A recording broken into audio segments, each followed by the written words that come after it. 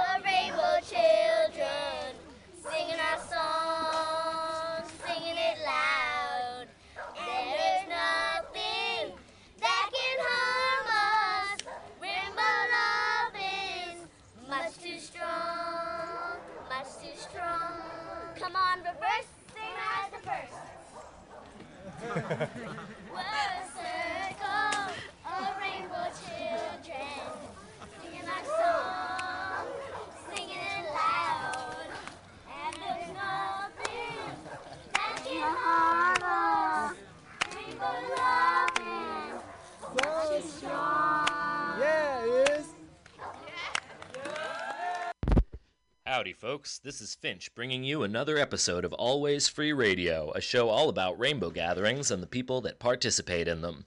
This show airs weekly on Tuesdays every week on Mutiny Radio, the pirate radio station coming at you from the Mission District in San Francisco, California. You can tune into this show by turning on MutinyRadio.fm any Tuesday from 4 to 6 p.m. San Francisco time, which is the Pacific time zone. You can also download this show after it airs on any week by going to wherever you get your podcasts and searching for Always Free, all one word, spelled ALLWAYSFREE. Again, Always Free as one word, and you can download this podcast and all the previous episodes wherever you get your podcasts.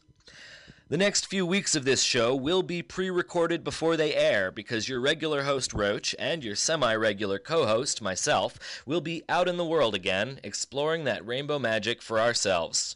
Hopefully, at some point, we will be able to air some Sounds from the Rainbow 2021 for you all. Until then, enjoy this special pre-recorded podcast. During the first 4 weeks of June, we will also be airing a 21-year-old public radio segment in 4 parts from the 2000 Montana Gathering. We will also, as always, be sharing rainbow music and stories and news as it becomes available. What is happening with the Gathering this year? Good question. Here are a couple responses from Karen Zirk and Karen Shamalama Mama, respectively. You can often find both of these Karens at the Information and Rumor Control booth. From Karen Zirk, this update is from May 23rd, 2021, so about a week ago.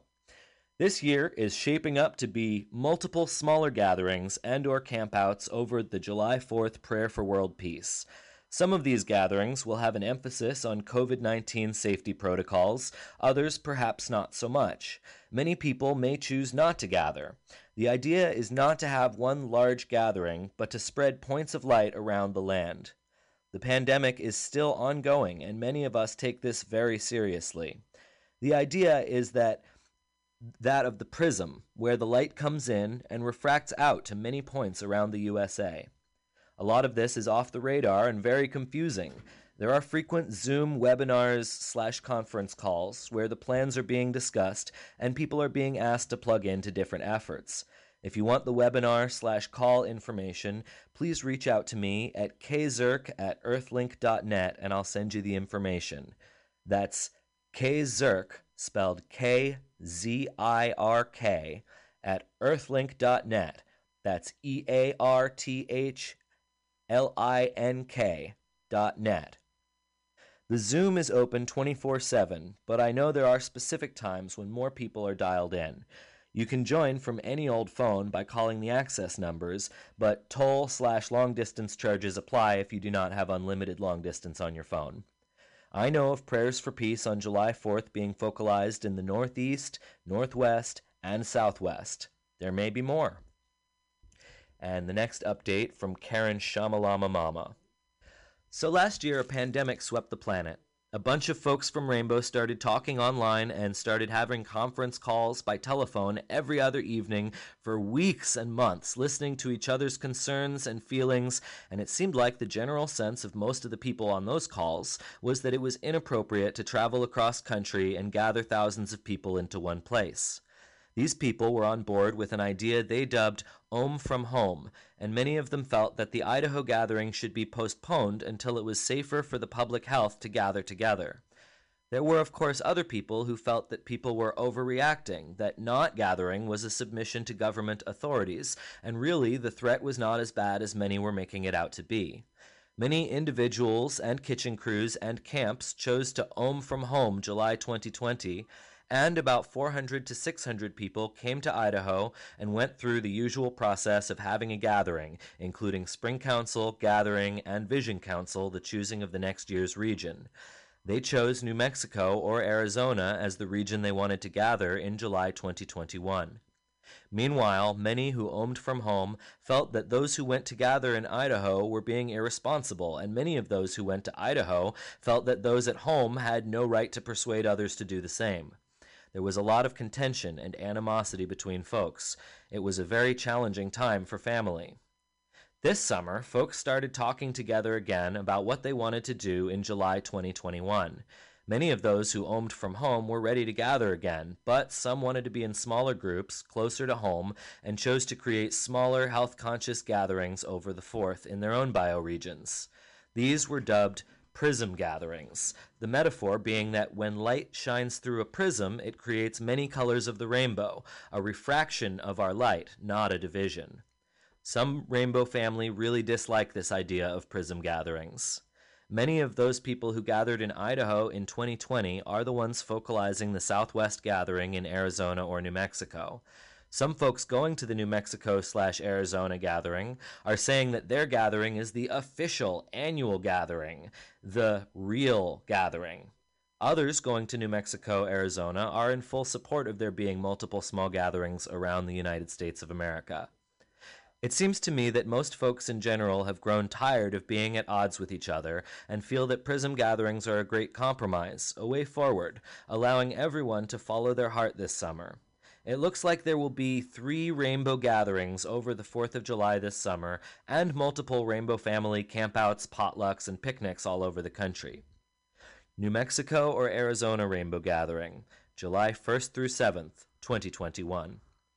Idaho Rainbow Gathering, July 1st through 7th, 2021. Pennsylvania Prism Rainbow Gathering, June 20th to July 4th, 2021. Please note that Pennsylvania's dates are a little different from usual July starting dates. This week's episode is dedicated with love to the Cumberland Rainbow Gathering, which I believe is happening this week, it being June 1st when this episode airs. We're recording it on Sunday, May 30th. And as of today, there was a last-minute announcement that Cumberland was canceled because of lack of energy at Seed Camp, and then a hasty retraction of that statement with happy, excited, enthusiastic people heading to site and requesting more backup and good people to help do a good Seed Camp. So now, it being a few days later, I'm going to go and assume that all those things went perfectly and the Cumberland Gathering is happening beautifully. And if anybody wants to know where it is or when, I recommend that you call your family in Kentucky and get the straight poop, because over here in California, I'm not sure of the exact details. So, because of the gathering happening in Kentucky right now, I was going to do a Cumberland-style episode. We don't have any Cumberland-specific content, but I do have Butterfly Bill's story of the Kentucky Gathering, which was one half of a split gathering in 1993, and I'll be airing a recording of myself reading that story to y'all. And we're also going to be playing some rainbow music from the similar region as Kentucky. We've got a couple of songs from the West Virginia Gathering and a couple of songs from the Tennessee Gathering. So all of that coming up. Enjoy the show.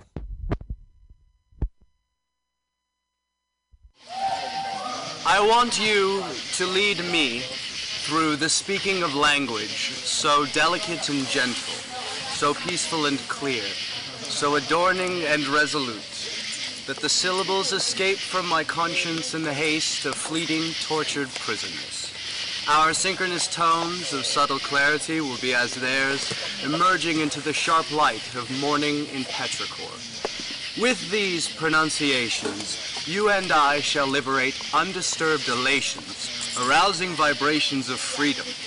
And before these emanating frequencies climax, there is no room for hesitation, and our words will shock, and our phrases will stupefy, and our voices will neutralize the awkward paces of life in uncertainty. At this stalling juncture, whilst your serene stare severs my episode of insecure glancing, into reality a new time and rhyme our uttering shall puncture. The stuttering shall rupture the moment as far and as wide as it hangs. Chapter 12, The Hungry Drum Gathering, Kentucky, 1993. I left for Kentucky in the poorest monetary circumstances that I have ever been in before traveling to any gathering. I calculated that I had barely enough gas money to get there and back, and then maybe about $30 more. I was too afraid of running out before I got back to Lawrence to spend any money on a private food stash, but I did stop at a laundromat after I had got deep into Kentucky and wash all of the clothes I had in the van so that I would have a maximum supply of clean ones at the gathering. I ate hot dogs at gas station convenience stores, and when the sun was setting on the first day and I was in southern Illinois, I left the interstate and found a large cornfield that had an out-of-the-way clearing in it where I parked and slept. I got out of there when I saw the first blue glow in the east. The next day, I ultimately went down I-75 toward the southeast corner of Kentucky until about 40 miles north of the Tennessee border. Then I entered the Daniel Boone National Forest to the west and drove maybe 20 more miles. The nearest towns to the site were London and Corbin. I arrived at the site at about 3 in the afternoon after I drove down a long, straight stretch of dirt road that was out in a large grassy field and came to a T intersection with another road that crossed it. There was a makeshift tent made of tarps to the right side of the road just before it, and a larger one on the side beyond it. A brother came up to me and said welcome home, then directed me to the left, where there was more flat, sunny grassland and vehicles mostly lined up in rows parking lot style. There was no shade anywhere near, and it was unthinkable to spend any time in my van during the day when the sun was high.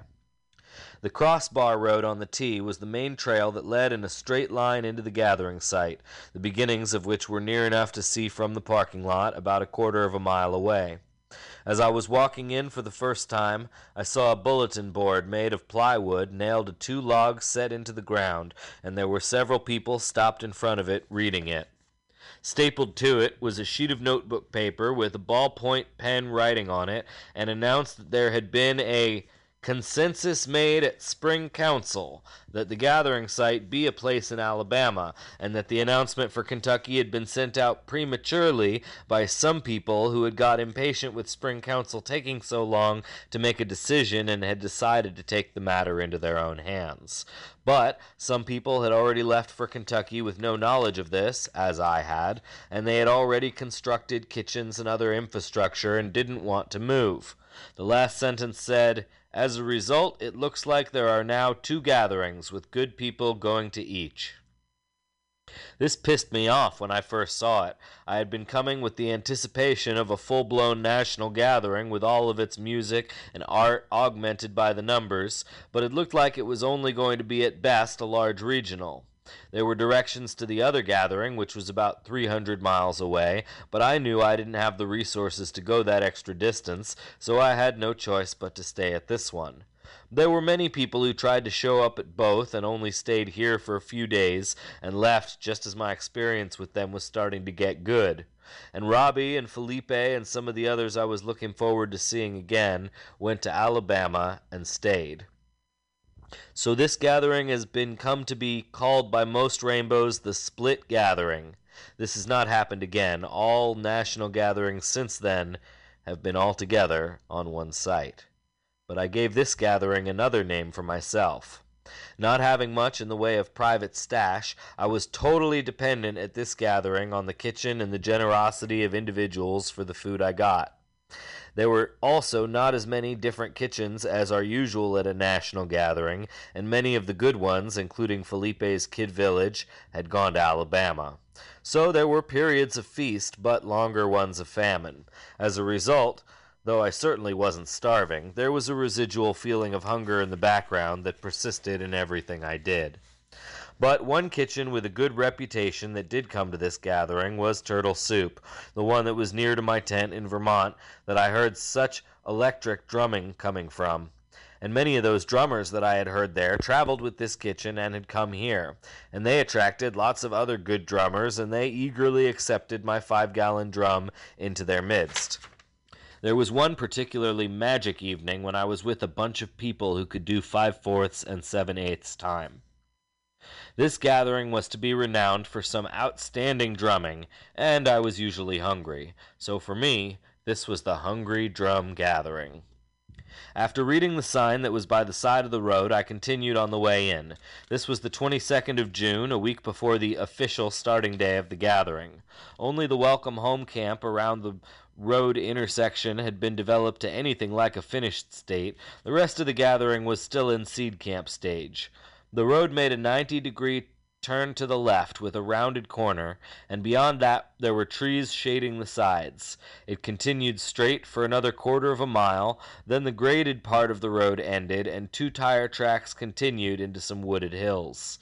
About halfway to the end of the graded section there was a parting in the trees along the side, and I looked out over a circular valley with steep cliffs maybe 50 feet high on 3 sides.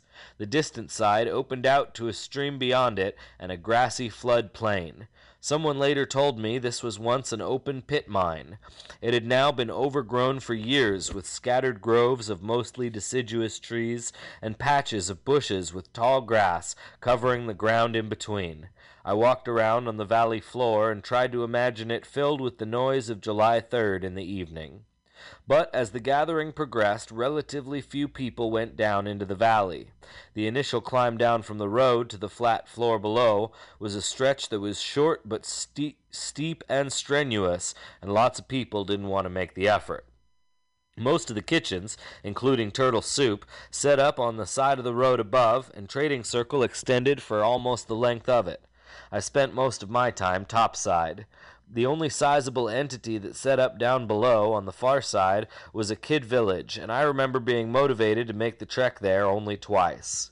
They did have Dinner Circle down in a large grassy meadow that was a little bit farther than the center of the bowl, and that was sometimes the only time of the day I made the descent. But some of the kitchens on the road above were serving at the same time, and there were a few times that there was interesting music happening above, and I skipped Dinner Circle. There was a brother who spoke down there with a booming voice, one of the loudest I have ever seen from a human, and he introduced himself by saying that he had been asked by some others to address the circle precisely because of this ability that he was showing now. He said he had just come from the Alabama gathering and wanted to report the news from there. His exact words I don't remember, and my attention was more focused on his amazing exclamatory abilities, but they were approximately like these. There are some what folks call graybeards, the people who have been coming to gatherings for years, and there are others that we might call puppies, these new inexperienced folks that are glad to have the graybeards teach them the ways of the gathering. But now there are an increasing number of folks that have been coming to gatherings long enough that you wouldn't want to call them puppies anymore. They are now able to do things like set up kitchens and get shitters dug and do all the other things you need to do to make a gathering, all without the help of the graybeards. And some of these former puppies are feeling disrespected by the graybeards and don't see why they should have to obey them if they can all now do their own thing. So as a result, there are many here that aren't going to move, and the fact that this gathering will be split will be something everybody will have to accept. This brother's name was Water, singing on the rocks, and his appearance was certainly that of a graybeard, an actual gray beard with streaks of white and long hair to match. We all called him Water in conversation. There was another graybeard who looked a lot like him and who also spoke at dinner circle, preaching Rap 107 and placing special emphasis on bury your shit. His name was Joseph Greenfeather. I saw him and talked with him many times away from the circle. He was intimately involved with setup and the logistics of the gathering, another person that I would at least have to call a focalizer, if I couldn't say leader.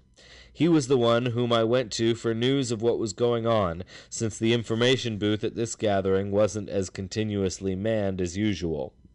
Sometimes I saw him walking on Main Trail in a dark green and blue kilt, a military beret with green feathers stuck on it, and a shirt with medals hanging from it, playing a Scottish bagpipe.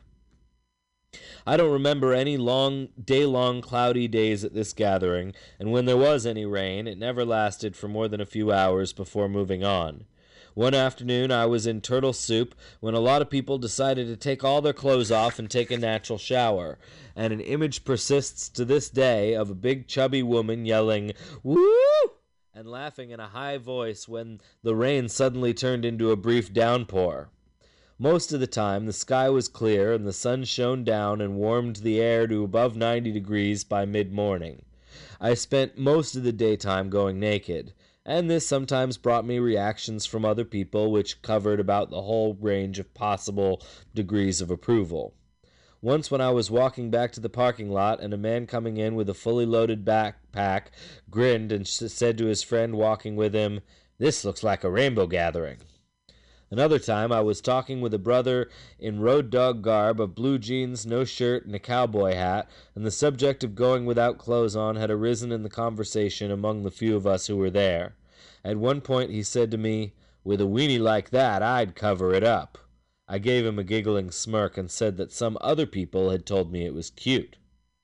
There was another time I was standing in trading circle and I heard a click and saw down the road to see in the distance a young woman putting a camera back in her bag with a smile on her face. This was usually regarded as contrary to something that is almost every version of Rap 107. Do not take photographs of people without asking for permission. Some things that people are afraid of are that a picture of your naked body might appear on someone's pornographic webpage, or that your employer might find out that you went to a place where there are hippies who run around naked and take drugs and not consider that appropriate for your profession, or that some detective or government agent might be able to track you down if you're in trouble with the law. But I just watched her put her camera away from afar and didn't even go up to her. I regarded this as a compliment that I didn't really have to fear.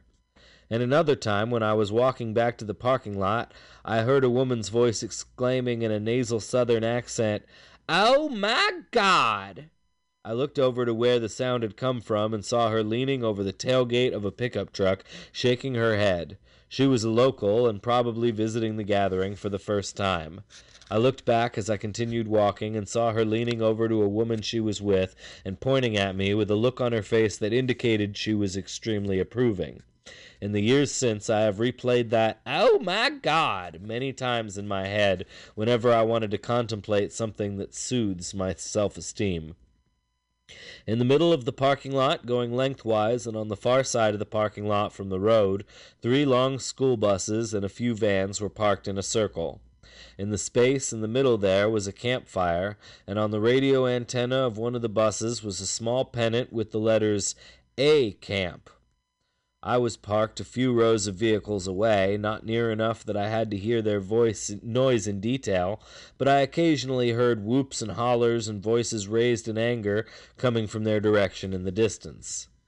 This A camp was not as large as the one in Vermont, but it was still obnoxious enough that I heard complaints about them from people speaking at dinner circle and from people I got into conversations with in kitchens. They were roaming the parking lot to spange, ask for spare change from, people who were going to and from their cars and sometimes being intimidating about it. Some large piles of aluminum cans were starting to accumulate, and this was still in the days when pop tabs separated from the cans completely when you opened them, and they were just being thrown on the ground along with their cigarette butts. One night I returned to my van after spending the evening drumming, and I found a man asleep with his rump on the ground and his back leaned against the side door of my van. I jostled him awake and tried telling him that this was my van and I had to get the door, to which he responded in a slurred speech until he finally got up and staggered away. It was scary for a few minutes. Another morning I was walking past the welcome home tent on the way in, and I heard coming from under the tarp a hoarse rasping voice that sounded like it was coming from the image I had built up over the years of a hardcore A-camper saying, "I come here every year to be with my family. This is the only family I've got." And this family probably really was one of the few places where a man like him could find any kind of acceptance and companionship.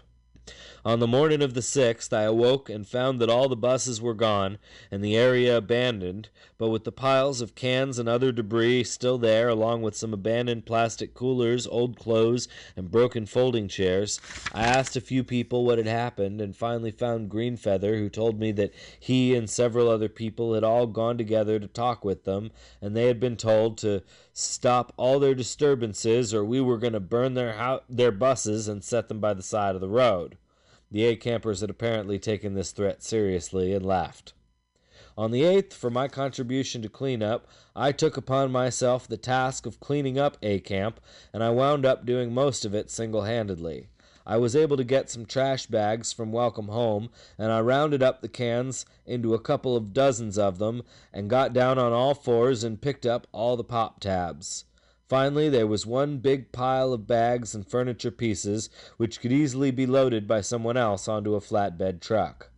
The whole job took about 5 hours in the sunshine. About 2.5 hours into it, a brother offered me a can of Coke from an ice cooler. After I was done with the job and I had told him I asked if I could have another Coke, but he sternly reminded me that I had already had one.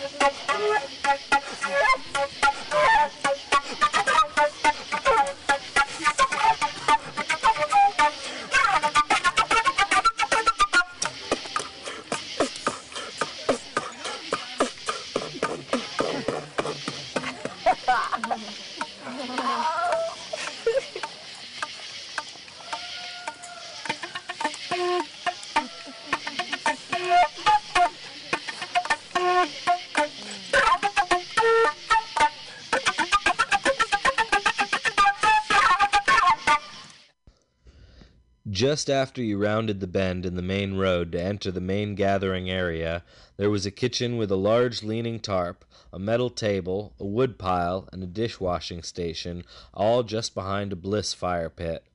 It had originally been set up by a man named Chico, and he called it the Welcome Home Kitchen, even though there was some name confusion with the other camp down the road. This place I wound up spending a lot of time in and getting into some memorable movies. Chico was still young, but starting toward middle age, and slightly Mexican-looking with hippie-length black hair and a thin mustache, but his voice talked in a white-sounding southern accent.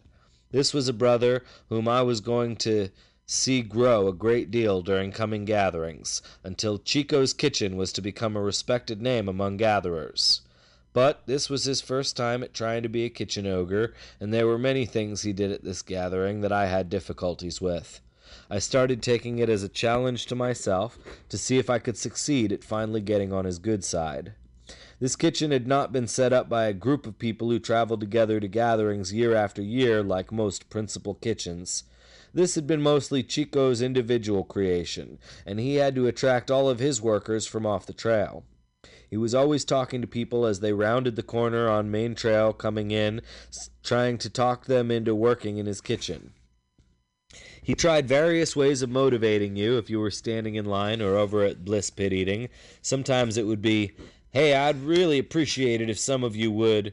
Sometimes it was, "If you would like to do some work for the food that you are getting here." Sometimes he might go so far as, "Why don't some of you bliss ninnies, instead of sitting on your asses by the fire and asking people to dose you?" If people did things wrong, he often told them with anger in his voice, and he could argue stubbornly with someone trying to tell him he himself was doing something wrong. And praise didn't come too often from him, but it did sometimes, and that kept me still trying to find ways to work in peace with him. But lots of other people gave up on him, and he got some people to stay and work for him for a few days, but I didn't see anyone lasting until the end. But one afternoon, late in June, he did find someone who went on a binge and dug an enormous compost pit, more than 6 feet deep. Since his kitchen was at the entrance to the rest of the gathering, all people carrying any kind of supplies had to pass by him, and he was always asking them to drop them off at his kitchen, even if they were on their way to some other kitchen or the main supply tent. This sometimes got him into some vocal conflicts with people from those other places the supplies were intended for. There were no springs on the site, nor any fast-running streams, so all the water for the gathering came in a big metal tank that was mounted on the chassis of a pickup truck that, fortunately for Chico, regularly parked at the bend in the road not far from his kitchen. He was most blatant about allowing only those he regarded as the members of his core crew access to goodies like sweets and meat, which he had no qualms about cooking, and other things that didn't come in large enough quantities to be served out to all comers. One day, a tall, husky, bearded guy came into the gathering with a big plastic trash bag full of dried, homegrown marijuana leaves. He also carried a box of sandwich baggies that he peeled out and filled with leaves to give out to people he chose as he went on his way. He stopped in front of the cutting table, filled a baggie with weed, and gave it to Chico, who was sitting on a log behind it. The first thing he did after getting it was pull out the belt on his pants and tuck it down in the waistband so that it almost sat on top of his balls, then tighten the belt again while saying, "This is for the kitchen." I wanted to suggest that the brother wanted it to be passed out to all just as he was doing himself, but I suppressed the impulse. On the morning of the 4th of July, I managed to score some breakfast from him, so I stuck around and started to chop up some thick logs on the woodpile. The silence wasn't being observed this far away from Main Circle, and we were talking to each other. On the cutting table was a box with some cinnamon breakfast rolls that had come from a commercial bakery. I took one of them and started to eat it, and he came around, said a few expletives, and told me those were for the people who were working in the kitchen, and I lifted up the axe I was carrying and pointed to what I was doing over by the woodpile. I finally got a reluctant, "Oh, all right," from him, and I finished the roll and went back to work. Now I was determined to show him that I was not a bliss ninny, and I finished the woodpile and asked him if he had any more, to which he replied no. This movie had been going on for what felt like about 2 hours. I left the kitchen to go to Main Meadow for the silent meditation at what I thought was about 10 o'clock. But when I got to the gap in the trees and the overlook, I saw people running around below with multicolored banners on poles, and I realized I had completely missed the meditation. But I rationalized that what I had just gone through in the kitchen might have had more to do with finding ways to peace than sitting down there. At this gathering, he was an example of a person I was to see many times in future gatherings. The pleading man trying to start a kitchen and getting frustrated with trying to find people who would help him and letting the anger that comes with that frustration make him do things that alienate people even more and produce even more frustration. But I was to see Chico again at a gathering 3 years later with a much more successful kitchen and a growing confidence that inspired more of that feeling in others. One afternoon, a man was asking around for musicians to go along on a magic hat parade. This was where people walked the trails and went around to kitchens with a container, usually a 5-gallon bucket, that people could put money into. This happened in addition to the carrying around at dinner circle. At least one other person accompanied the bucket bearer, and hopefully several musicians could be found to go along with it and make a parade, to attract attention and to reinforce the feeling that this truly was the magic hat and not some person fraudulently collecting for himself.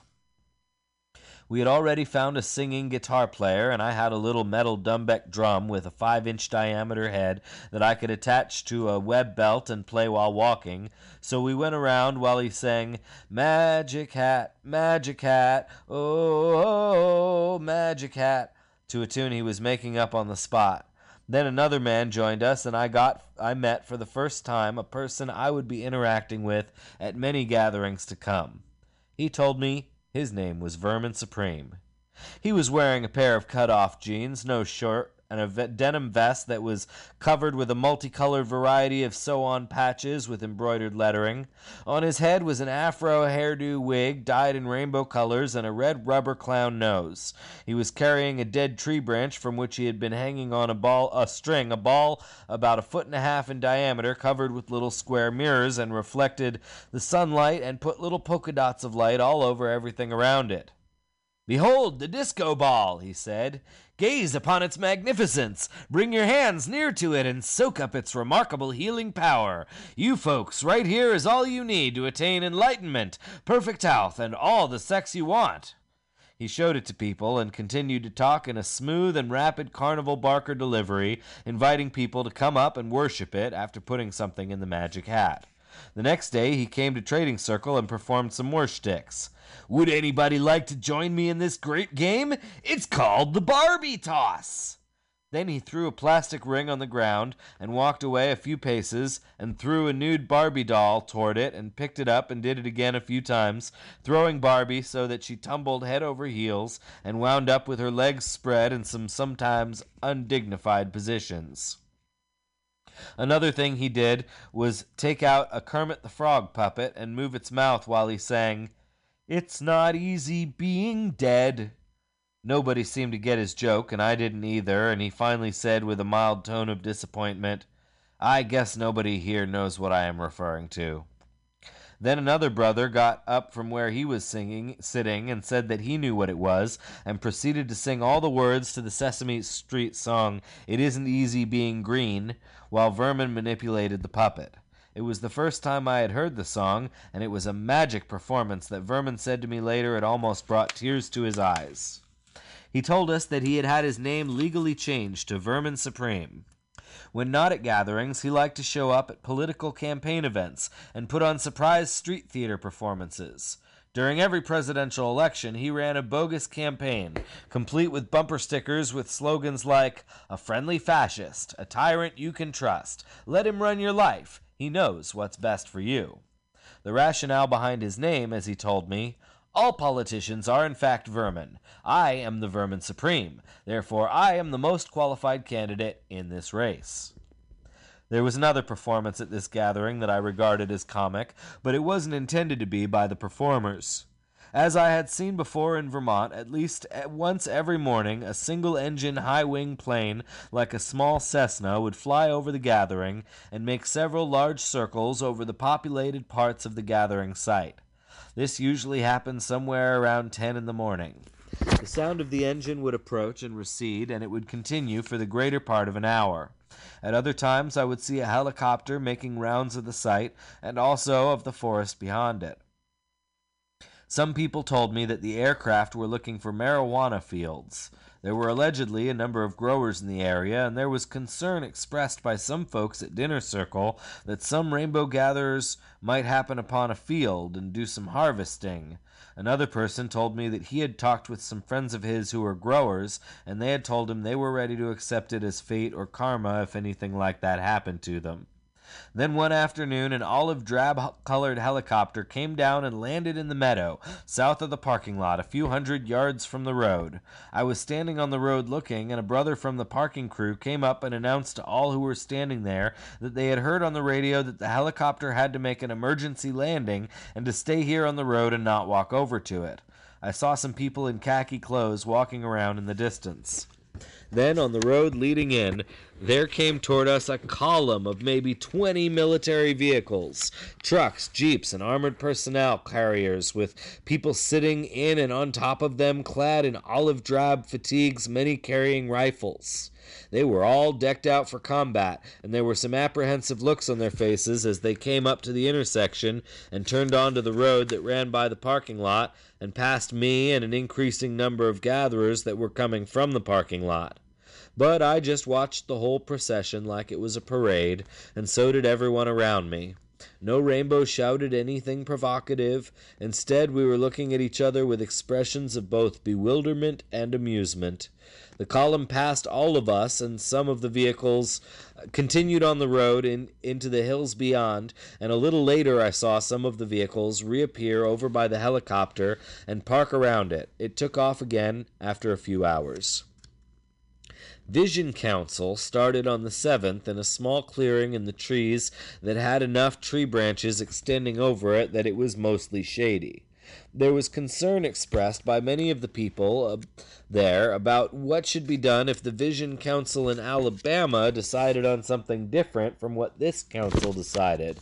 But there were also some people who carried on like an independent decision could be made here. Several of them wanted to go to Wisconsin. There were some others wanted to go back to the Rocky Mountain West. I sat there from the opening at noon until maybe 5 hours later. Again, there was the long repetitious speeches and off-subject heart songs and other annoyance that had made these New England councils so tedious. After dinner circle, I dropped in again to see if there had been any progress, and there didn't seem like any. But at this council, they weren't going to continue it until after dark, as I had seen them do at previous national gatherings. There had been a consensus made somewhere that the new practice would be to end the day's discussion with an ohm when it was so dark that we can no longer see each other's eyes. The next morning and midday was the cleaning of the Aegean stable in A Camp that I have already described, and I finally moseyed over to the council late in the afternoon. Amid the sidetrackings, it seemed like two factions had emerged, those wanting to go along with whatever Alabama decided, and those wanting to go to Wisconsin. Some of the Wisconsinites were getting adamant, and it looked like they might be fixing to do a Zeus-like holdout. There was one moment of levity where a brother had asked to address the circle out of order because he was getting ready to leave the gathering. Then he gave a pitch for Wisconsin, but finally said he wanted to offer up a prayer to the Great Spirit that he tell us the place that was truly the best for the family at this time. As soon as he had said this, I was able to let a loud fart. The following morning I helped with the filling in of the giant compost pit at Chico's kitchen and spent some time on the Trader's Row. I didn't think it was really going to have much tangible effect, but I tacked to the bulletin board at Info a printout of something I had written about what I thought of Rainbow Council process in the computer lab back in Lawrence. It wasn't very complimentary. I had held back from posting it up until then. Then I went to Vision Council determined that I was going to deliberately disrupt it. As I approached the council, it was coincidentally just as I was hearing a woman saying, "I want to go to Wisconsin," almost in a temper tantrum voice. I walked out in the middle of the circle and said in a loud and angry voice, "I want to say that I think this council process is a complete and absolute farce. It is government by attrition." Some people started yelling at me, "Respect the feather," and the woman holding it waved it at me to emphasize that she was holding it. I tried to grab it out of her hand, and I was going to throw it on the ground and stomp on it if I had succeeded, but she drew it back under her other arm to shield it, and I stopped pursuing it any further. I was now satisfied that I had made a statement with my bit of guerrilla theater, and I turned around and stomped out of the circle. As I was walking out onto the road from there, I thought to myself that this was the cue to leave the gathering. There was nothing left to delay me. I had not set up a stash tent because my van was so near, so all my stuff was already in it. It was now simply a matter of changing into Babylon clothes, getting behind the wheel, and starting up the engine. I had enough money and gas to get back to Lawrence, and I did it non-stop. It was after dark when I crossed the Kansas border south of Kansas City and turned onto State Highway 10, the route to Lawrence, where I didn't have to pay a toll. I was slowed down by a thunderstorm that had winds of 70 miles per hour in spots and left a lot of broken tree limbs on the ground in Lawrence. I found out that the last week of August that the Kentucky Council finally consented to go along with the decision of the Alabama Council, which was for Wyoming. On a list of favorite gatherings arranged in order from most to least, this one might be nearer to the bottom than the top.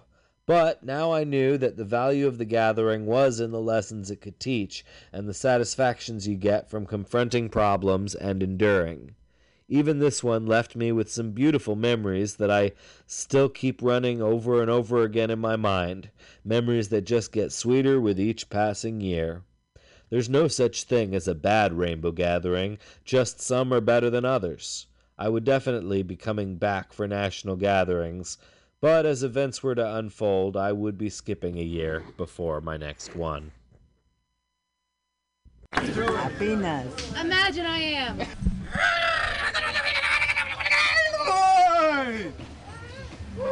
Do you believe in magic? Yeah. That sparkling unknown a handle, which you know means nothing to the power that you cradle. There are no rules to the faithful. The instantaneous realization of joy awakens that magician throughout your castle. To bypass the gnome with your infinite tone, to reach for heaven and remember your home. I like the way this song goes.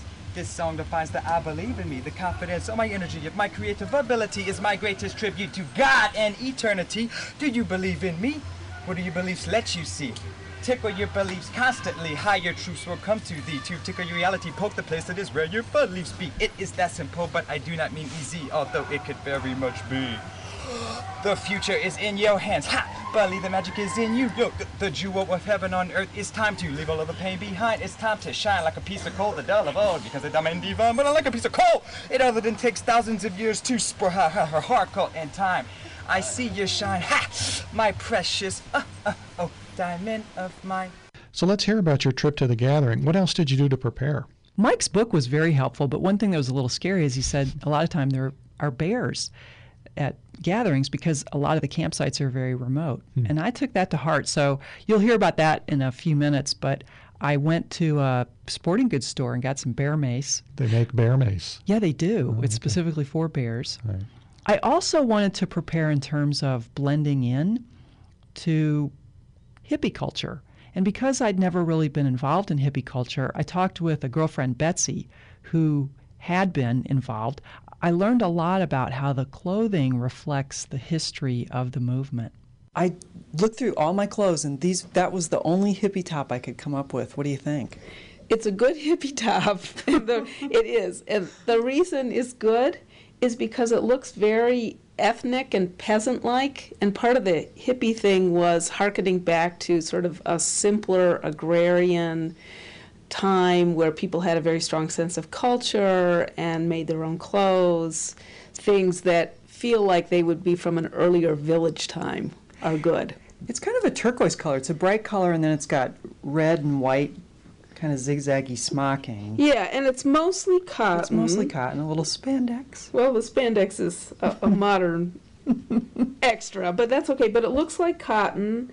Yeah, and the color, because hippie clothing was often very colorful, and that was meant to be in contrast to drab modern society where everyone is sort of colorless and looks alike and goes to work and lives life without much of a sense of joy. So color is good. So yes, actually this little turquoise smocked blouse would be a good choice. I did good. So maybe we could find something to go with that. Yeah, we could look for a skirt that would go with that. Okay. Now, what do you think of this little sundress? Hippie or not hippie? It could be, because that's the other thing, is that the hippie, part of being a hippie was also enjoying having a body. It was going back to sort of being more sensual and so it's small, so it shows off. It's got little straps and it's a little short dress, which would be good for summer, as long as it was pretty warm. And it's bright colors with flowers on it, and it's just a simple style. So actually that would work as well. Oh, good. I'm excited. What do you think of these beads? Because hippies wear beads. The beads are great. They are? Oh, they're great. What do you like? What do you like about them? That they are, instead of it being a really sort of sophisticated necklace with expensive gems that would have been cut and done by a jeweler, this is something that could have been put together by some lady in a village, just stringing whatever beads that they had. So colorful, but simple, not overly fancy or expensive. So yes, that's a very good choice, and it actually goes very nicely with that dress.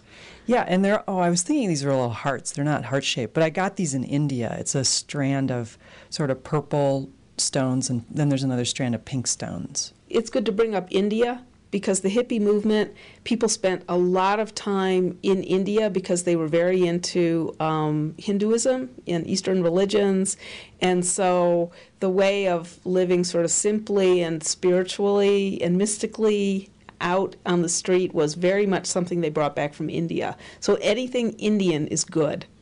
There could be swimming, so I'm thinking of taking a little bikini bathing suit. Yes or no? Yeah, that's fine. I mean, in the real hippie days, you would have gone swimming naked. I don't think you're probably going to be doing that.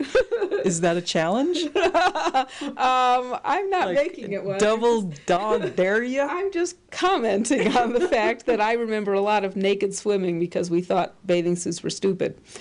I don't know if you can smell it, but I have a little of this on. It's an essential oil. It's called Flirtation. And it's got patchouli in it. That was the hippie fragrance for women. Yeah, no, I don't know why patchouli was so popular, but everyone I knew wore it all the time. So that's good. Okay. So there's one more stop I have before I head up to the Rainbow Gathering. I'm in a recreational equipment store because I'd like to get some of that pepper spray or mace. When I read Mike Nyman's book, he said that bears are a frequent occurrence at the Rainbow Gathering. And I thought, well, it might be good to have some of this. So I'm going to see if I can find somebody here in the store to help me. My name's Steele LaVale. I have worked here for 12 years, and I'm a product and service expert. I read this book about the Rainbow Gathering. He said that bear sightings are kind of frequent. Do you think I'll run into any bears? I doubt it. Rats. Well, I still think I want to get some pepper spray just in case. Is there anything else I could use it on besides bears? I mean, can you use it on... What else would be up there that I might be able to use it on? Possibly mountain lion, but it's specifically made for bear. You're not going to want to use it on people or anything like that because it's just so powerful. So just be ready with it for a bear. But like I said, I doubt if you're going to even see a bear with that many people up there, the bear will be scared away. So where is it? Let's go find it. Okay. We actually have to keep it behind the counter because in one of the stores, a customer sprayed some and the whole store had to be evacuated. It's that strong. Oh my gosh. So it's called Counter Assault. It's grizzly tough pepper spray.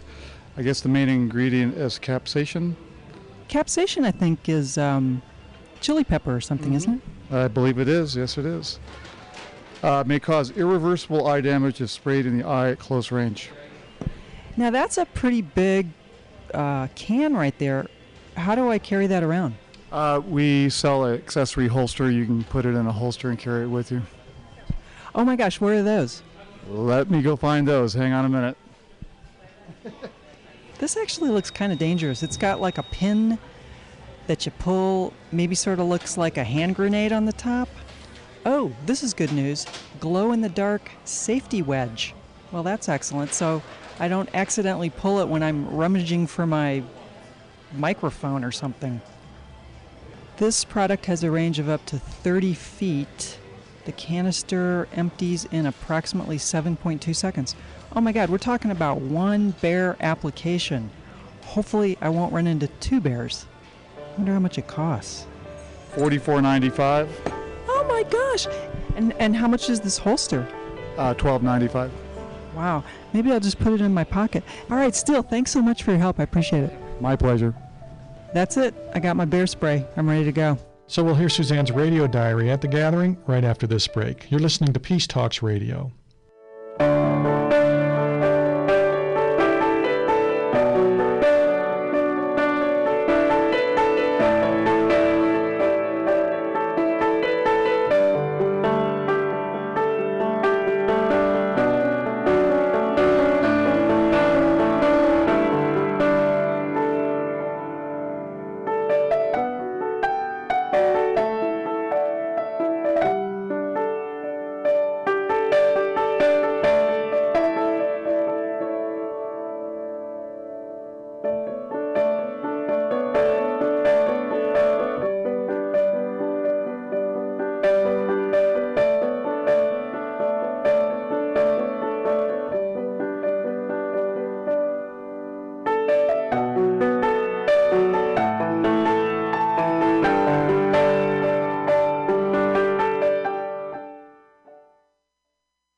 You're listening to Peace Talks Radio, the series on peacemaking and nonviolent conflict resolution. I'm series producer Paul Ingalls with Suzanne Kreider, who's leading us through her journey into the 2009 Rainbow Gathering. Rainbow gatherings have been held since 1972 on public lands across the U.S., temporary intentional communities meant to promote peace, harmony, and freedom. It's Friday morning, July 3rd. I was going to get up early and get on the road, and when I woke up it was raining. It doesn't rain. This is the desert. I fell back asleep, but luckily the phone rang. It was my producer and best friend, Paul, offering to let me take his four-wheel drive, RAV4. Whew, what a gift.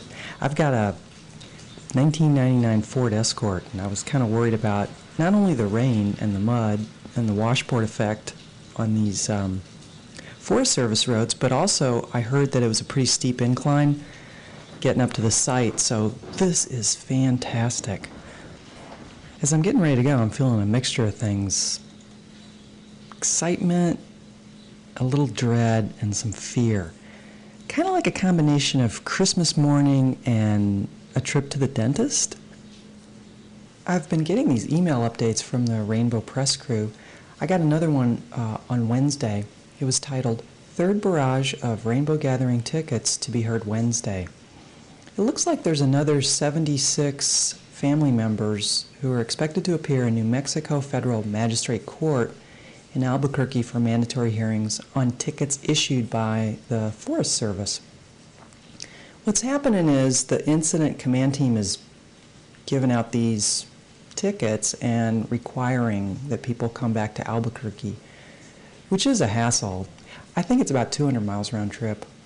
It's unusual because usually when you get a ticket like that, you can mail in your payment. What I'm really curious about is it says now that people are feeling so hassled by the Forest Service Incident Command Team that the U.S. Marshals have come in.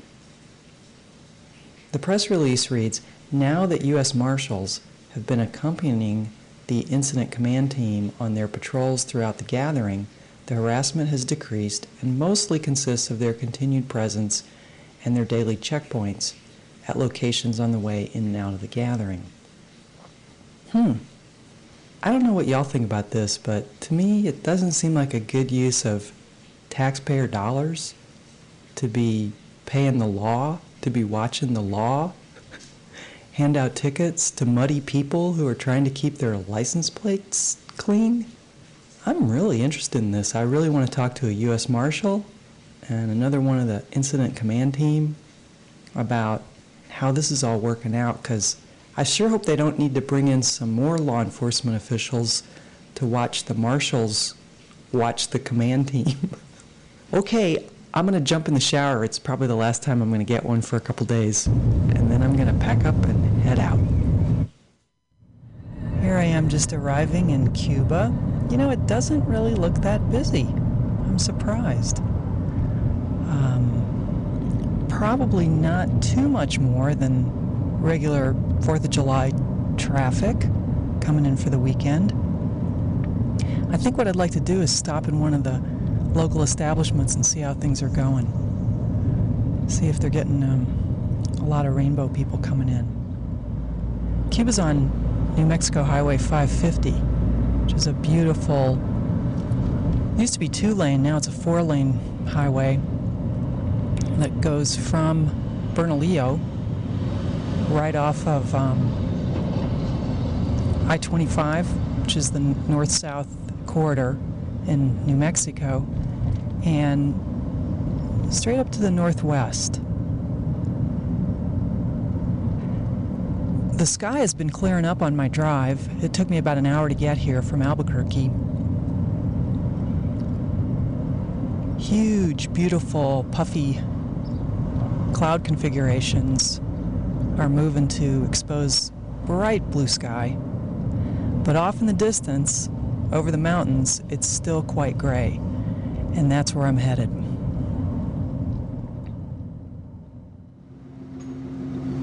I'm standing outside the food mart at the local Phillips 66 gas station. We're going to go in and see how things have been going for these folks. Restrooms for customers only.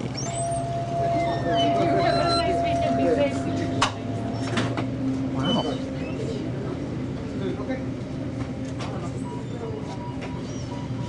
Let me go pick up some snacks before I head up. Hey, how about a grandma's oatmeal raisin and some whole cashews? Is it my turn? Oh. Hey, I'm from the University of New Mexico, their radio station in Albuquerque. Yeah. My name's Suzanne. I'm wondering if I could just interview you real quick for the radio program I'm doing on the gathering. Okay. Is that okay for broadcast? I just need for you to... Yeah, it'll be really fast. I just need for you to say your full name. Okay. Danny Herrera. Okay, great. So, Danny, I don't want to interrupt. How much do I owe you? $2.99. Okay. So I'm just curious, how's it been going with people coming up for the gathering? It's been going good. It's okay? Yeah. So is business up? A little bit. Yeah, not that much. You guys had any problems? No problems at all. Huh. How do you feel about these folks coming into your community? I like the folks, I just don't like all the law enforcement.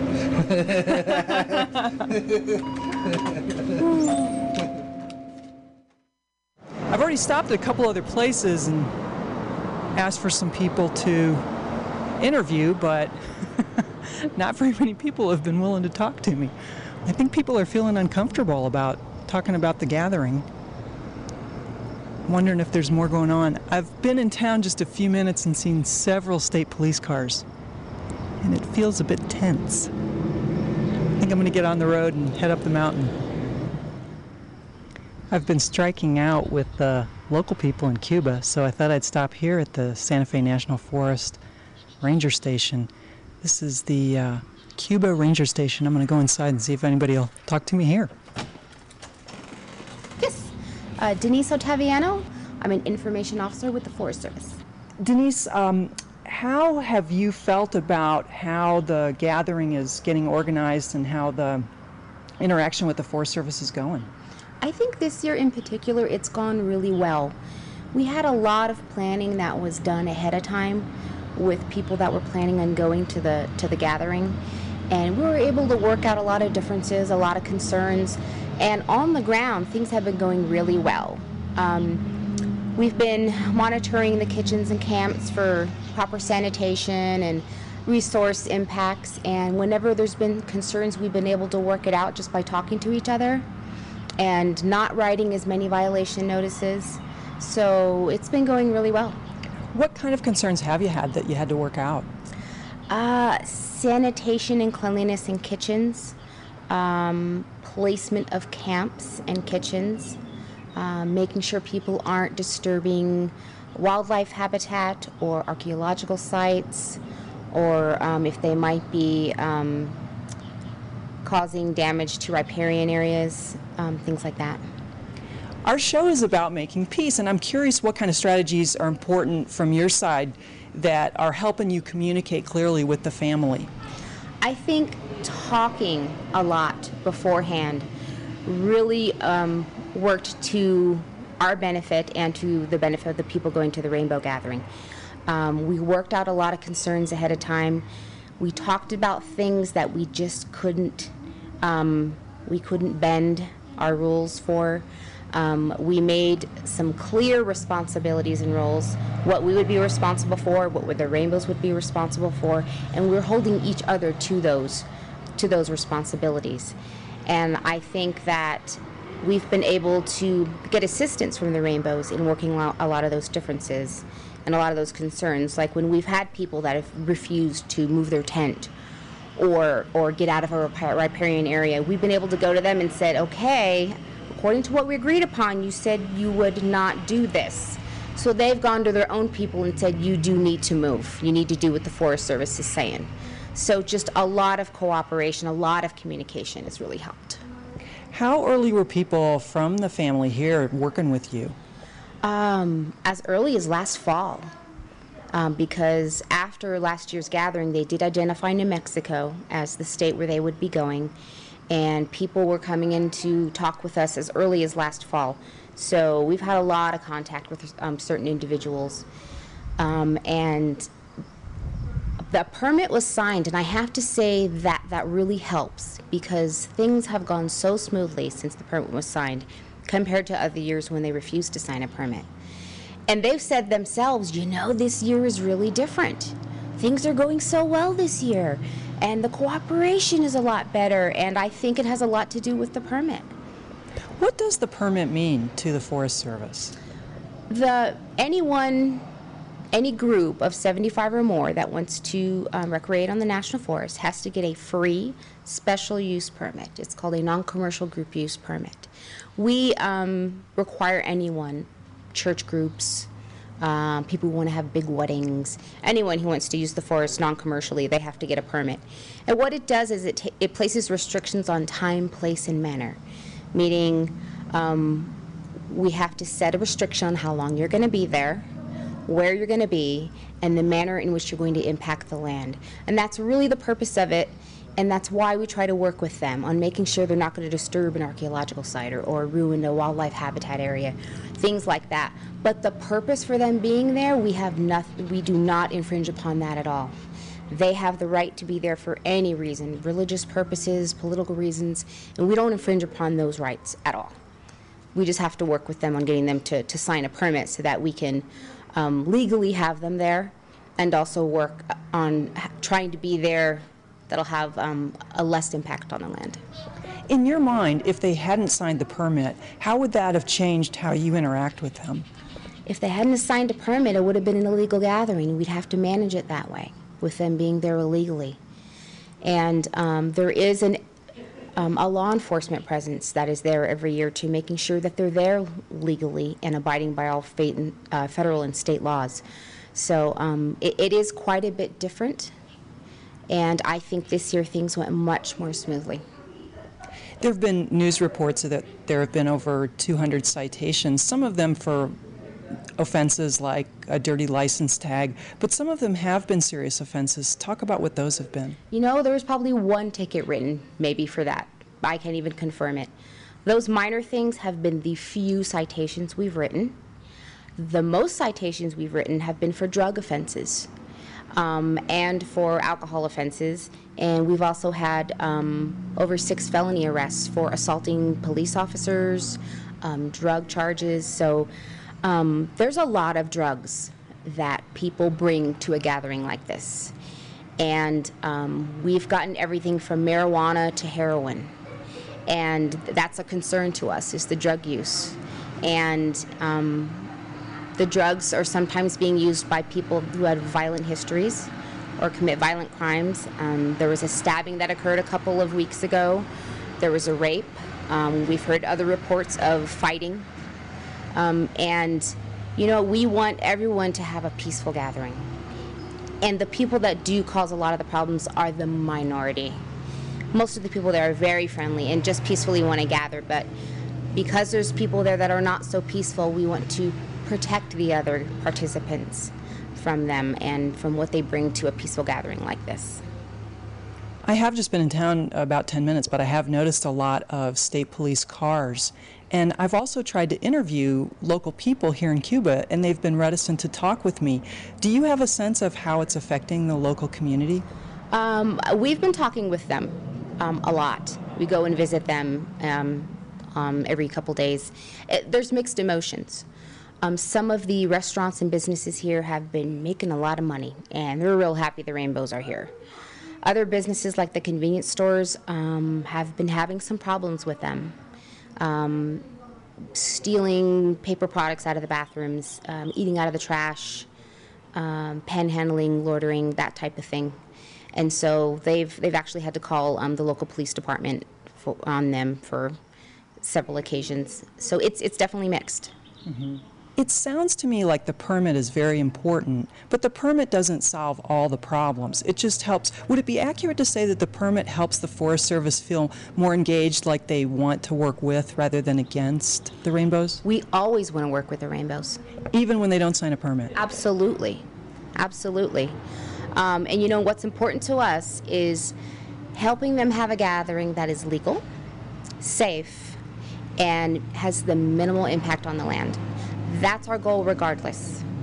But signing the permit makes it a lot easier for us to interact and manage the gathering. And it's just simply signing a permit, and it's free.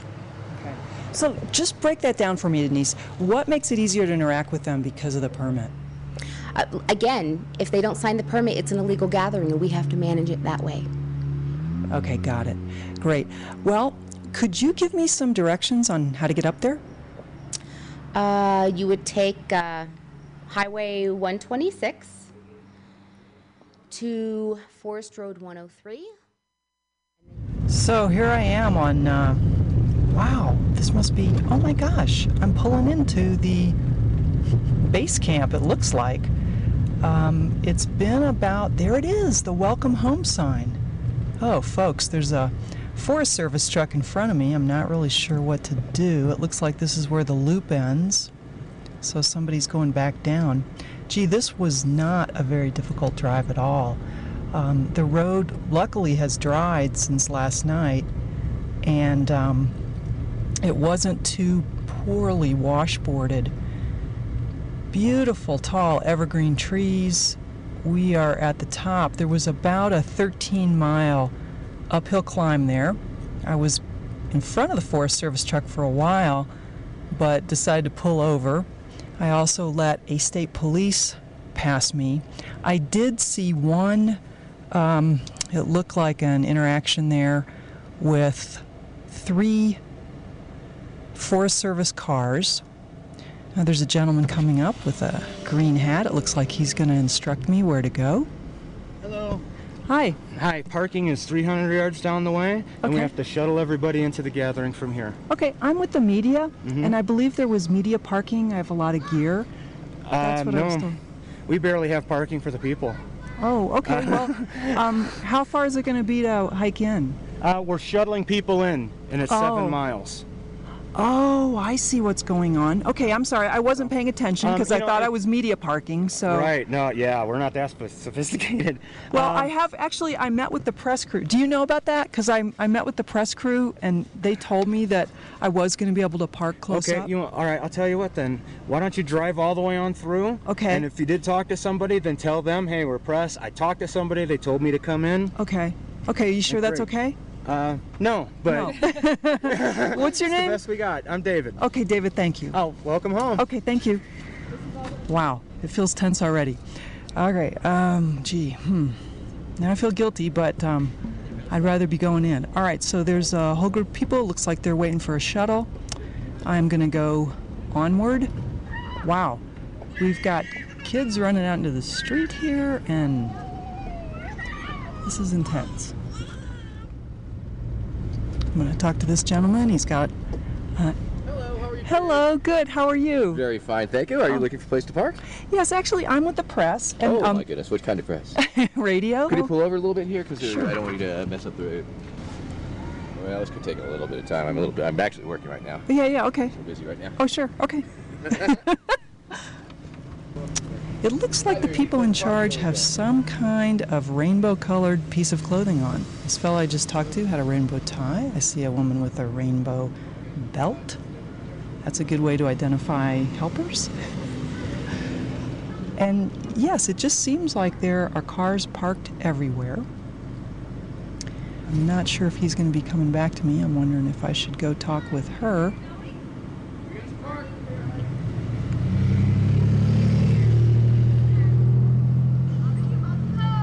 Do you know where you're going? Are you parking? No, actually, could I talk with you a minute? I've got to get these cars off the road. If you want to pull over, somebody might. Okay. Hi, welcome home. Are you looking for a place to park? I think I'm just going to keep going. I think that's what I was instructed to do by the press crew.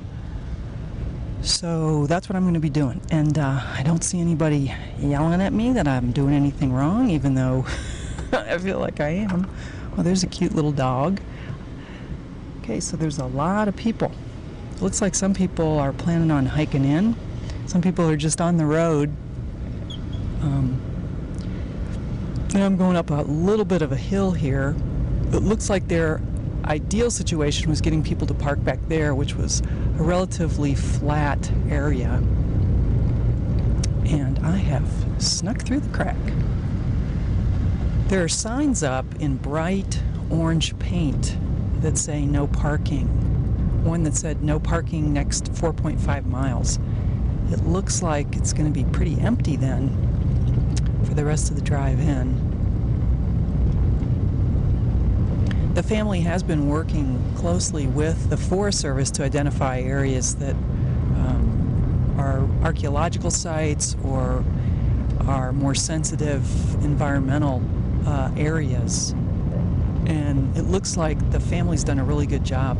Wow, this is gorgeous. What a gorgeous place. Just giant evergreen trees as far as you can see. There have been a couple people walking on the road, a couple hitchhikers. There was one man I passed with just a small day pack on. It looked like he was much at peace back on the land. It's really gorgeous. There are a few felled trees. It's very quiet. The sky is clearing a little bit. It was looking quite ominous as I was driving up the mountain. Very dark, actually black clouds. And I thought, I better get up there quick so I can get my tent up. It's close to 3 o'clock now. I had planned on getting here much earlier today, but that's okay. I think it worked out well, given the earth an opportunity to dry out a little bit before I put my tent up. You can see just hear a few birds chirping. It's a windy road, but not hilly. We really are on the top. Must be just a massive space that they've identified for this gathering. As I was pulling in, that first gentleman I spoke with was explaining that they are shuttling people from that welcome center to the actual gathering site. He said there is no more parking available out here. We'll see what it's like when I get there. Beautiful, bright purple wildflowers everywhere against the green grass and trees. The air has a very fresh feeling. because it did rain quite a bit last night, and they're expecting more rain, I think, over the weekend. Hello, sir. Hi, how are you? Doing wonderfully. How are you doing? Oh, you're so awesome. I try. I'm with the media, and I was given this map that I'm not sure exactly where we are. If you We know. are here. Oh my gosh! So she told me that the media parking was down there. Down there? Is that correct? Yep, that's right here. This way. Okay, so it's about how many more miles? Let's see.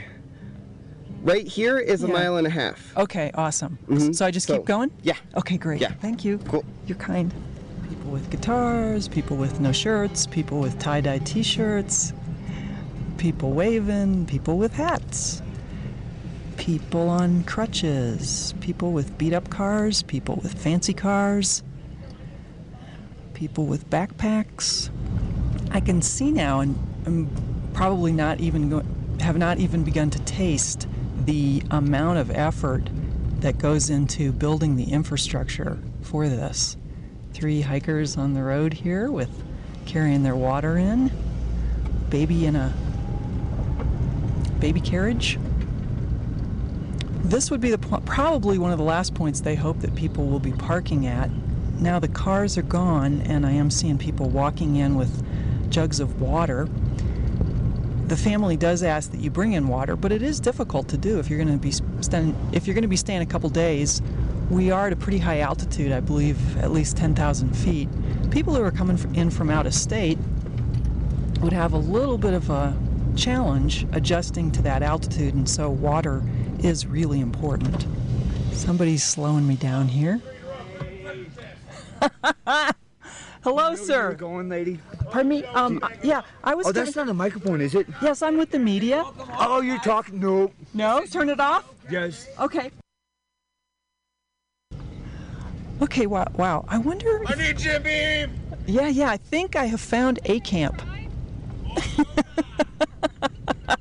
Yes, I think that was the A camp welcome zone, because those people were definitely inebriated. Everybody's so sweet, though. I just want to hug them and kiss them after they take a shower. Now I've found more cars along the road. Yeah, I definitely got to slow down here. I'm sure this is such a wonderful experience for people who've come so many years in a row, because it really is a family reunion.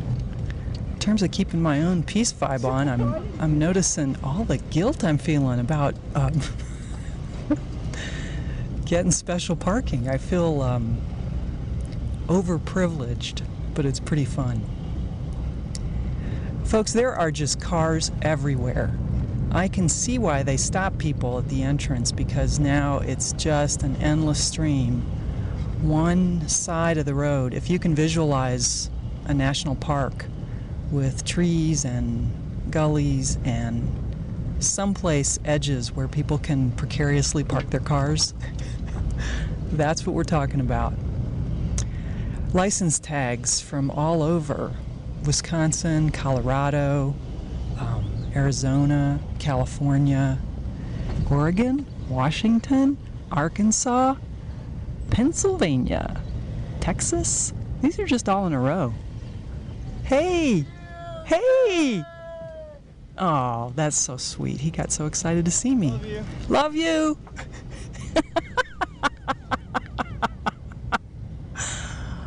I was going to say, I don't know if people get this kind of welcome when they go home. I do. My family's so sweet. People get excited about seeing you.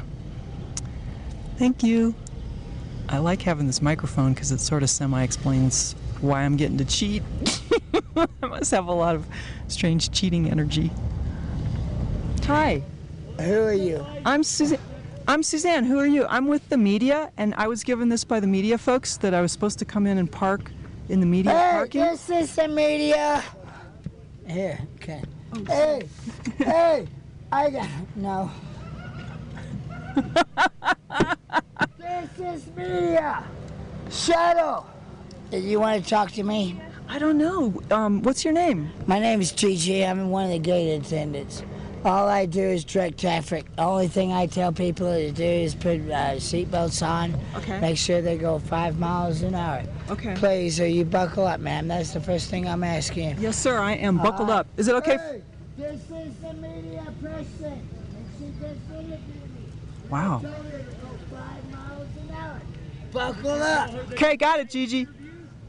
Hello, sir. Do I just keep going? I'm not a sir. Oh, yes, you are. Well, hey, I'm just. a Vietnam vet, but I'm not a sir. I don't swear at you. Oh, okay. How you doing, sis? Hey, doll. What's your name? I'm Suzanne. What's your name? My name is Shuttle. Shuttle, you're awesome. I'm with the media, so can I just keep going? Sure, not a problem, but let people know that you're recording. Yes, I will. Because some people get uptight about it. Oh, I ask everybody. I'm sorry, I didn't ask your permission. Yeah, no, it's fine. The federal government has a dictionary of pictures of me since 1972, and I'm not a criminal, so there's nothing they can do with me anyway. Okay, awesome. Love you. Love you. This is what's so great about nobody's in charge. It's like I keep wanting to look for somebody who's in charge, but nobody's in charge. There is no boss. I have this. All of a sudden, I have a fear that I'm going to drive right by the gathering. It's just cars and cars and cars. There was a space right there, but you know what? I'm still going to keep looking for. Hey there. I'm still going to keep looking for media parking. I think according to my math. Hello there. Gentleman with a purple flower behind his ear. That was the right ear. In Hawaii, a woman says if she's available or unavailable, according to which ear she places a flower behind. I can never remember if it's right is available or unavailable. He probably is not familiar with that local custom. Here's a gentleman pulling a yellow wagon, which is a very clever technique. He's got a plastic tub and a big box that says marshmallows. So I'm thinking he's going to be a really... That's okay, no problem. And there's a guy with a big sack of flour on his back. So they must be transporting the food for a cookout tonight, I'm hoping. Hello. Holy cow, there are a lot of cars, a lot of people. There's a little BMW that looks like it's about to fall down a ravine. That was really funny when Shuttle took my yellow map and put it under my windshield. It just looks so official. It's so funny what we decide is official and unofficial. And I have had some anxiety just looking for who is in charge. Whoever's in charge will make me feel peaceful. Oh boy, isn't that kooky? I'm in charge, you're in charge, each of us is in charge. It is a gorgeous day. If you've never been to New Mexico has the most stirring, enlivening, luminescent blue sky. Today it's mixed with some white clouds, but the air is so fresh up here. There are some storm clouds moving in. Hey, what are you doing? Hey there! I'm looking for the media parking. Could y'all point me that way? Who are you? I'm Suzanne. I'm with Peace Talks Radio. Are you really? We're so happy that you're here. Oh, you're so sweet. Welcome home. Oh, I'm so excited. Sister, it's nice. Oh my gosh, you're a doll.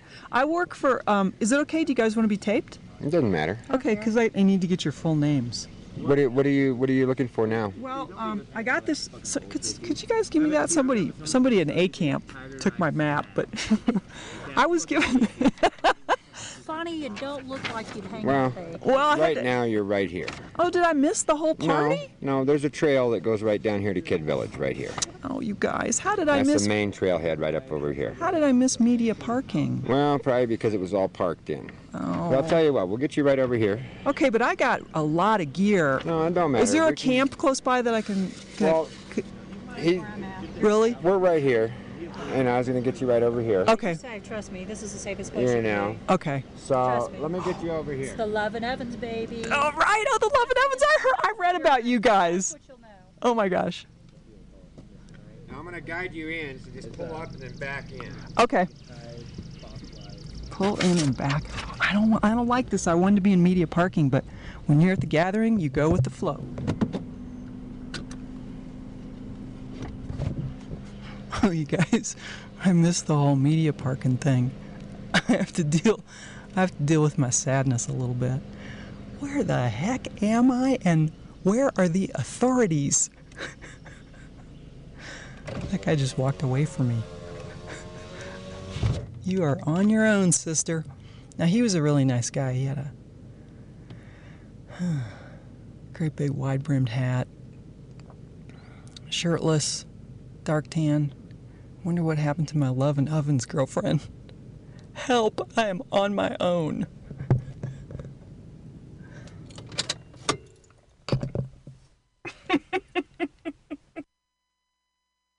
I would be Jade Spratt, the doggy mommy, I suppose.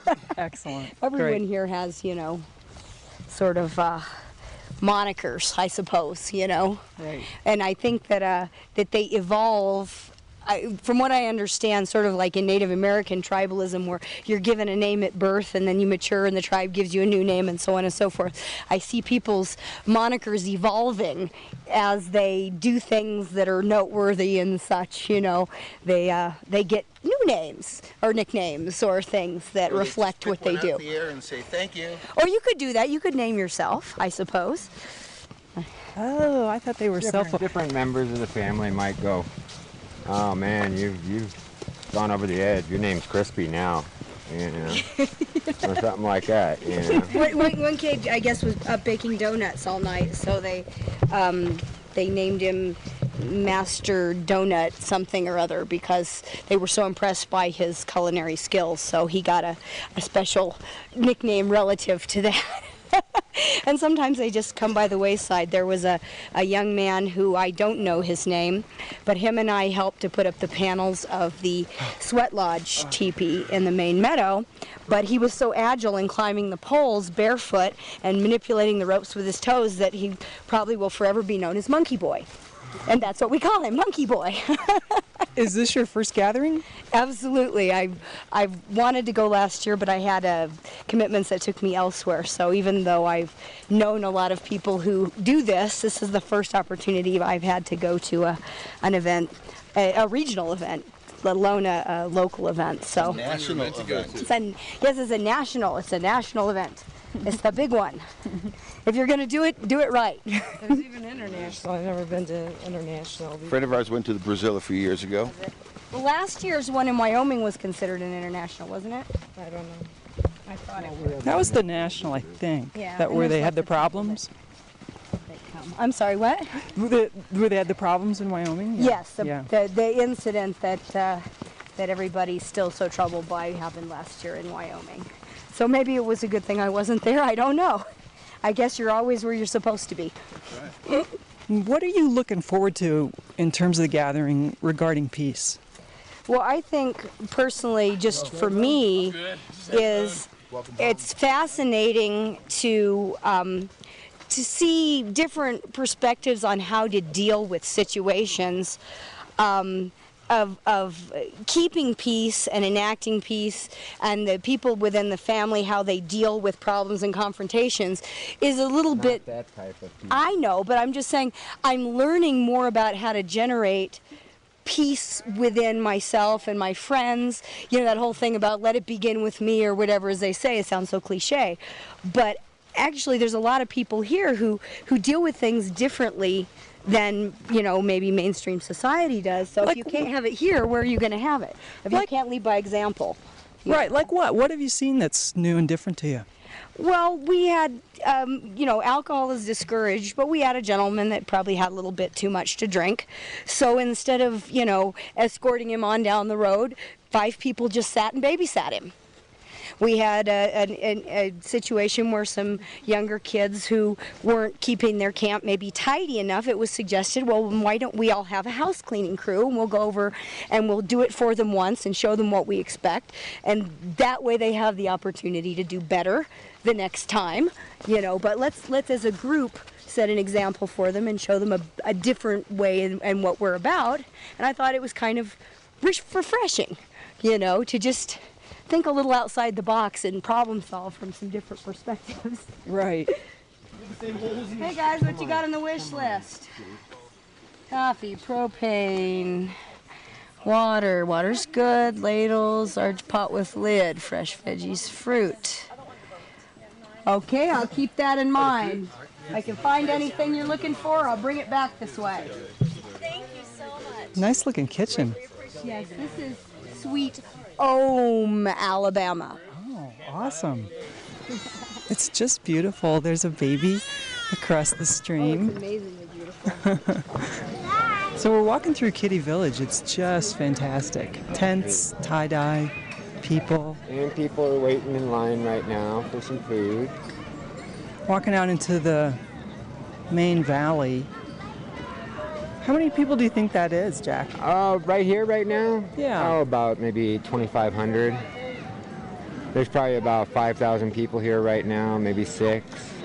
You know, and they're throughout the woods and the kitchens, preparing meals. As the Forest Service anticipated, I think. They have a giant chess set here. Laundry, I see. Yeah, laundry lines. diapers, kids' clothes. So what year was your first gathering? Oh, God, 16 from today, what would that be? So you did 16 in a row? That was back in 83? No, I was back in 86, 87. How has it changed? Actually, it's gotten better. I mean, there are a little bit less people coming right now, but it's gotten a lot better. I mean, more people are in touch with everything around them now, you know, and they take it back to the community with them. That's what's nice about it, because you've got all walks of life here. You got doctors, lawyers, people who live on the streets, you know, and they all intermix and intermingle, and they take it back to their communities with them, and hopefully that'll spread to somebody else. What do you think the reason is that fewer people are coming? Well, a lot of it has to do with law enforcement. You know, the law enforcement and U.S. Marshals come in here, and it's like they give somebody a ticket for no safety belt while they're driving down a forest road. Okay, and if they don't show up, they put a warrant out for them, so the U.S. Marshals come in here and arrest them, try to create a scene, and they actually get paid to be here for training for crowd control. And the word's gotten out at what? It's just not as much fun, or it's a hassle? Because I noticed there were... Well, it's a hassle because people are driving long distance from around the United States, and they come here and they get pulled over at 2 o'clock in the morning and everything thrown and rifled out of their cars and their houses, you know, and they don't put it back. They make the person who was the victim put it back, and they might not find anything. I heard that there was a permit for the gathering this year, which means it should be a legal gathering. So why are the people getting hassled if it's legal? Well, they have a budget that they have to meet. They get a budget, a federal budget, and all these law enforcement officers are imported from all over the United States for this incident command team. The local sheriffs, they really don't like them coming in because they'd rather get the revenue if they're going to arrest somebody or give them a ticket, get the revenue themselves for their county. You know, they don't get anything by helping the Leos out here, you know. But so actually there's another level of conflict. You think there's conflict between the local law enforcement and the Forest Service? Oh yeah, yeah, definitely there is. The local law enforcement, like I said, they want to police their own backyards. They don't want to be dictated to by another agency. And that's what the Forest Service does when they come in here in force like this, is they are dictating what the protocol and procedures are going to be. I did stop at the Cuba Forest Ranger station.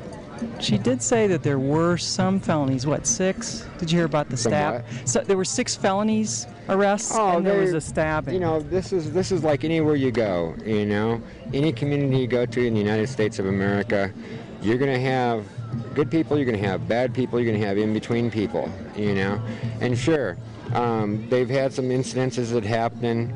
It all got taken care of by the local sheriff, and then the Leos, the Forest Service, comes in and takes over their jurisdiction on it.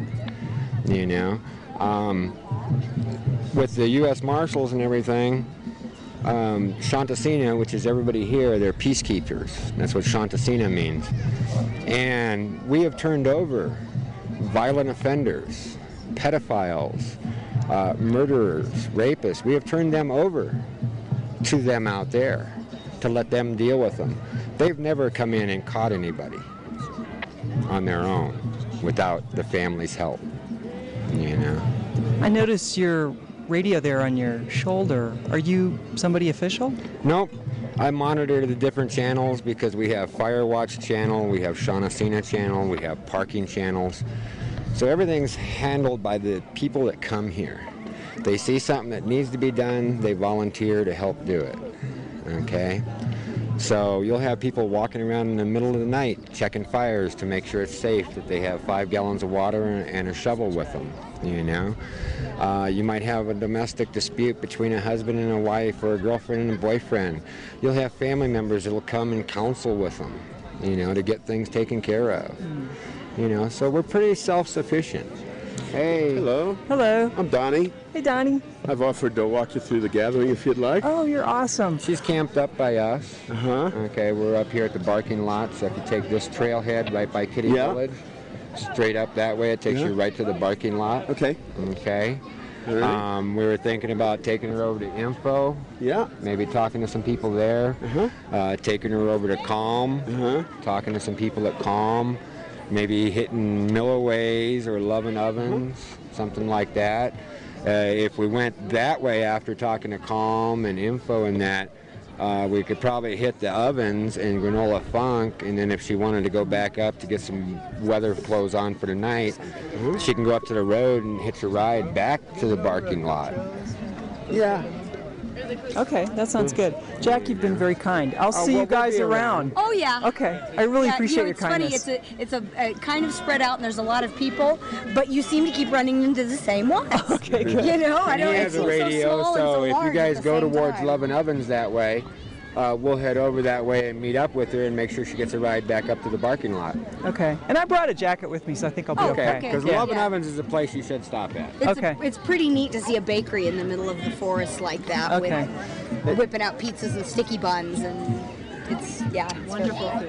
Okay. Yeah, And it's good that you ask people if you could interview. Very good. Okay, yeah, I have to actually for the radio, so I always do that. All right, thanks a bunch, you guys.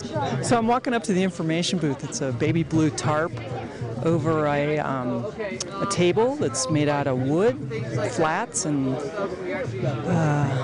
cut wood, and it's got a nice little white Chinese lamp over it and some prayer flags. And there's just beautiful people everywhere. You look like an old friend of mine. Hi. Good. Okay, we're walking through the barter area. People have blankets and towels down and things that they want to barter. There's a lot of jewelry, candles.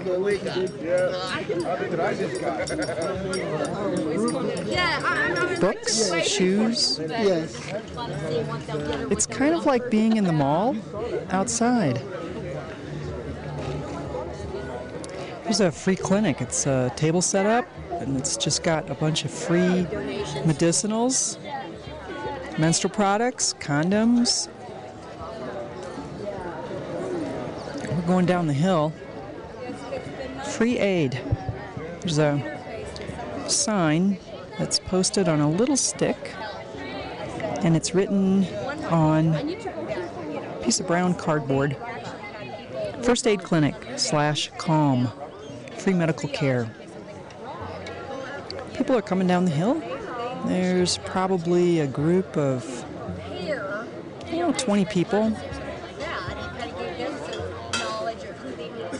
There's an open fire, tarps everywhere, a couple of tents. Would you like to be interviewed for our show? Absolutely. Great, awesome. My name's Suzanne. Suzanne, and nice to meet you. My given name at birth was Luke Goldstein. Awesome. Other known as Alokananda. Alokananda.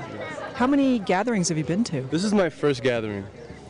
Yes, but I feel that I've been a part of this culture for a long time. For what reasons? For what reasons do I feel that I've been a part of this culture, or what brings me here? Yeah, what reasons do you feel you've been a part of this culture? Just part of social, environmental, spiritual change, learning to connect with the earth more, heal one another, live in a vibration of love and not conditioning. Where are you from? I'm from New York City. Fantastic. And, you know, a lot of people call this group of people hippies. How do you feel about that? I think any generalization creates walls and barriers between human connectedness. Even if you called me a yogi, I'd be like, please don't classify me. Let's just connect as we are. And I wouldn't limit this group to such a name as just hippie. There's a diversity of people here, and we've evolved out of that 60s culture, but there's such a change in the world now where there's so many more subcultures overlapping that you can't generalize a population of rebellious, and when I mean rebellious, I mean people that are anti-conditioning. So that can manifest in a lot of different ways. There's a lot of different spiritual communities here. There's a lot of different ways that people choose to express themselves. So I would say that hippie is a very, very broad and kind of undermining generalization of the energy that's here. Our show is about peacemaking. What are you most looking forward to at this gathering as it relates to peace? I have a lot of peace within. That's what I strive to cultivate, and I'm just looking to share that with other people and find other people that are holding that vibration of peace within themselves. I think there's a powerful change happening on our planet, and that a lot of people that have chosen to come here are aware of the more profound, subtle, spiritual changes that are happening in human consciousness right now, and that is very much about peace. And I think some people here are a little more on an escapism trip, and others are really aware of what needs to change. So I'd like to stimulate some insight or thoughts for people that are kind of stuck in a rebellious culture that isn't necessarily looking to heal themselves or nurture themselves. I'm just here to spread my light. Yeah, so you already sense that there is a split here with different kinds of people at the gathering. Some people have a different motivation. Yeah, absolutely. Intentions become clear at some point when you connect with another person. I think we all feel that kind of stuff subtly when we interact with other human beings. And here, there's so many like minds that you're pretty sure which side of the split you fit into, more or less. And I think some people are in the middle as well, but again, I don't want to generalize even in that context. It's a fascinating comment because you called it escapism. What makes you uncomfortable about that portion of society? I'll call it escapism on some level because there's an element of that, but there's also a tremendous courage that it takes to leave the known. And that I think a lot of these younger, or this culture of traveling, hitchhiking seekers, they know something's fundamentally wrong with the structures that we come from, but their approach is missing an element of inner responsibility. What I mean, emotional awareness, health-oriented practices. I think we're all ultimately looking for a consistency of fulfillment.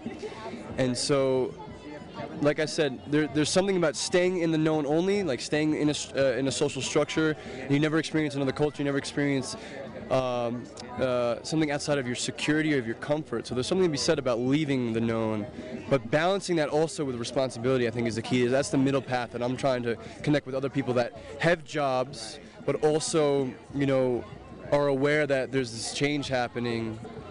And, much love to people that just travel, right on. I think that's a valiant path of self-discovery. But there's got to be a point where you're acknowledging whether you are harming yourself or fate, like in my own personal, let me summarize this, my own personal belief system.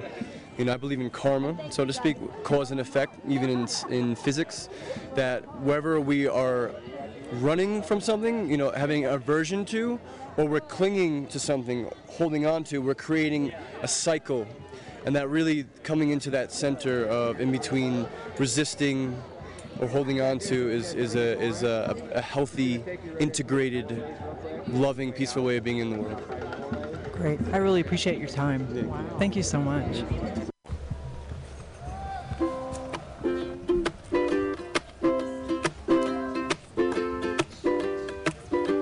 Lights, camera action guarantees a strong reaction. Everybody wants to be a movie star.